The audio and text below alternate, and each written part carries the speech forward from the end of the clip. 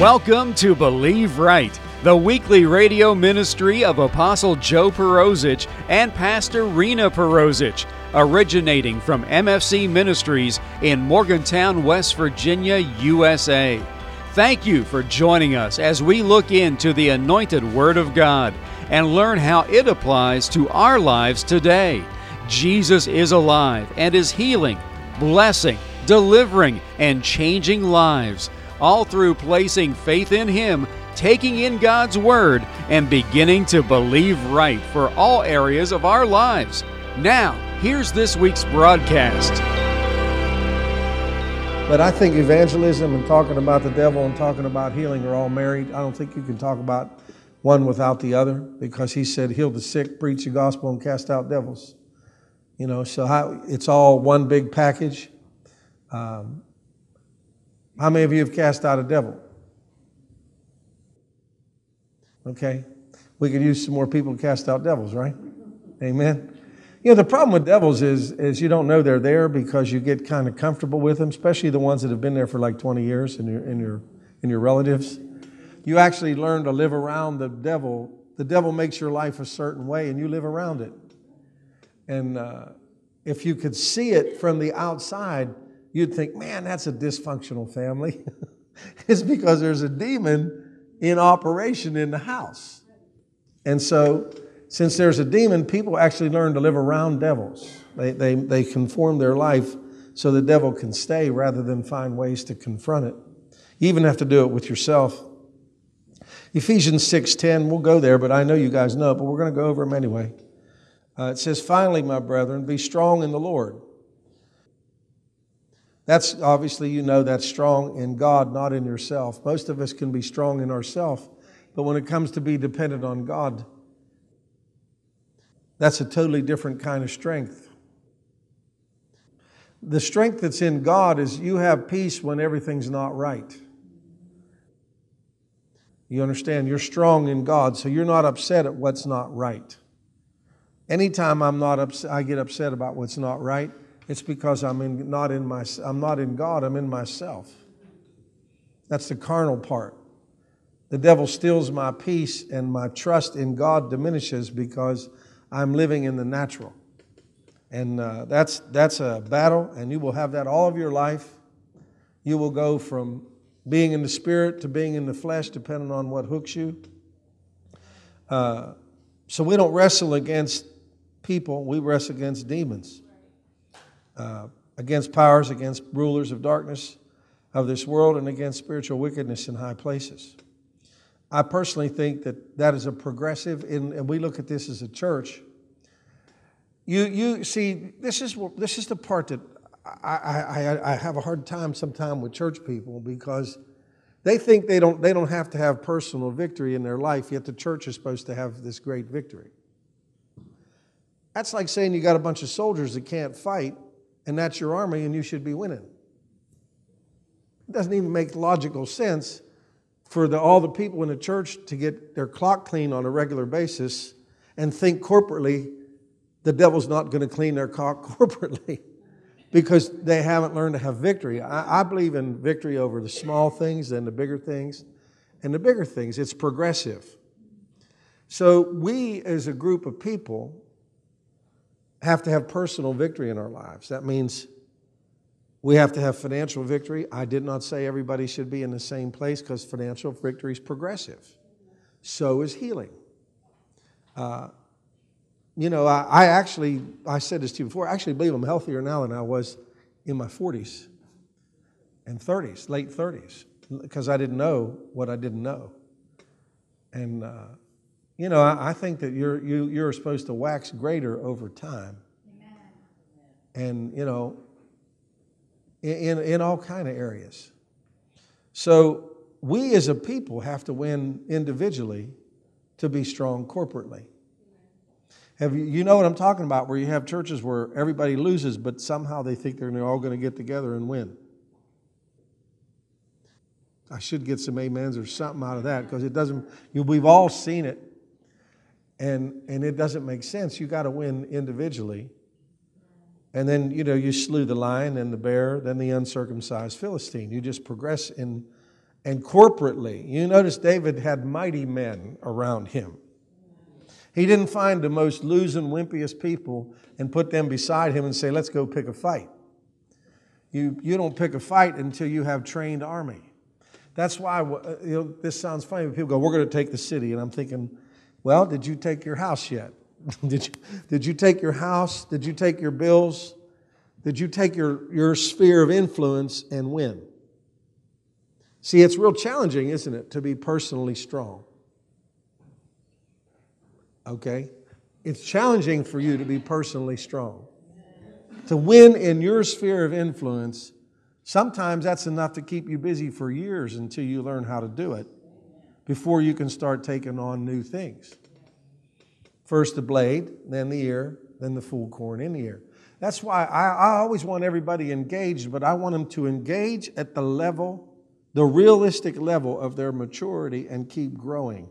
Because if you take them from here and put them out here, they're going to end up back here. And they're going to ruin their attitude. They're going to feel defeated. They're going to feel like the devil beat them up, and they're going to wonder if Christianity works. And see, like I said, progressive revelation and progressive victory. If you could get all the positional truths in you at one time, it would be great. I mean, how many of you like to be like the Matrix where they put that wire in their head and all of a sudden they knew everything, but whatever they was working on? It'd be great, wouldn't it? But it doesn't work like that in the kingdom. It's progressive and it takes time. And we're talking about inviting people to church. That's why I don't like the people sometimes. I think you need to invite them into your life before you invite them into church, because they're not going to understand churchy talk, Christianese, and all those things.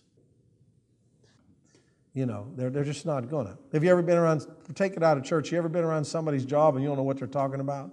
They use a whole bunch of words you don't know anything about. It's just like that. They don't know. It's not their fault. They're just not there yet. So human power is not enough in a spiritual fight, right? Human power is not enough. You can't discipline a devil out. He has to be cast out. And you have to acknowledge how he got in there. That's why I always say to you, this sounds so bad, but I'll say it again. People who don't apologize really, really worry me, because you can't have them near you as a close friend. Because you can't get rid of your devils until you repent. So if you won't repent, you're going to keep your devils, and I don't want friends that are that possessed. That sounds so bad. You can't trust them, because one day the devil's in operation, the next day God's in operation. One day they turn on you, the next day they don't know they're turning on you because it's demonic.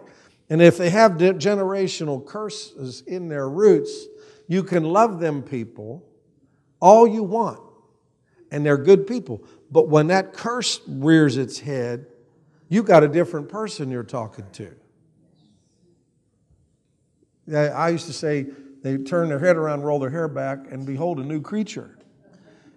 Because now you're talking to a generational demon that has been hidden in their personality, that certain circumstances bring it out. So there you are, you got a demon, whether it's in your wife, your kids, your cat, your dog. I've cast the devil out of animals and they've left. But see, if you're used to it, you men, you'll live hunkered down, weak, and I don't know what I'm going to do with her. You got a devil that's opposing your life. That's what you do with that devil. You cast it out. Hallelujah. Anyway, and I've cast the devil out of my daughter's cat. He was crazy when he got there. And I cast the devil out of the cat and he straightened out. I've cast the devil out of my own dogs sometime. Thing is, what do you do with your devil? It's easy to see them other ones because they're not in you. But what about the ones that are in your root system that somebody pokes you a certain way and you have a certain reaction, and it's because of a wound, and that devil's sitting there on that wound that you got when you were 10 filing his nails because he's been allowed to stay all that time. See, a light has to come to those places. And see, when you're out there witnessing, all those people have all those things in them, and a lot of them, it's not their fault. It's just there. And when you're out there talking to them, there are spirits that do not want to let go of them people. They do not want to let go of them people. And we say we can't witness to them, and I will tell you that we have been overcome by the demonic power, and that when you're the stronger man, that thing has to move. The Bible says when a stronger man has come. Now, you just don't know it. See, human power is just not enough. 6 through 18, we'll just read a little bit. It says, take unto you the whole armor of God, that you may be able to stand in the evil day. Having done all to stand, stand. Therefore, having your loins girt about with truth. See, I think you have to have truth in your own inward parts to have victory. If you lie to yourself a lot, you can't have victory over the devil. You hear me? You have to have truth in you. Faith only works when it's hooked to truth, and thy word is truth. Your opinion is not truth. How you feel about somebody is not truth. None of that is truth. Truth is what God says. Amen. You have to hook yourself to truth. You can't pretend they're going to change. You can't pretend if you do this, they'll do that, because it might never happen. That's all an illusion. If I get that job, I'll like it there. No, you have to find out if God wants you there. There's things you just have to square up to have whatever success we've had, and I really believe this, because every once in a while I've tried to take the ministry back and run it, and the better I let go of it, the better it runs. The tighter I squeeze, the harder it is to run. God's really in charge, and if you can let go of it, He can run it, but if you keep your hand on it, He can't run it. He can't change your mate. He can't change your kids. He can't change anybody if you've got them.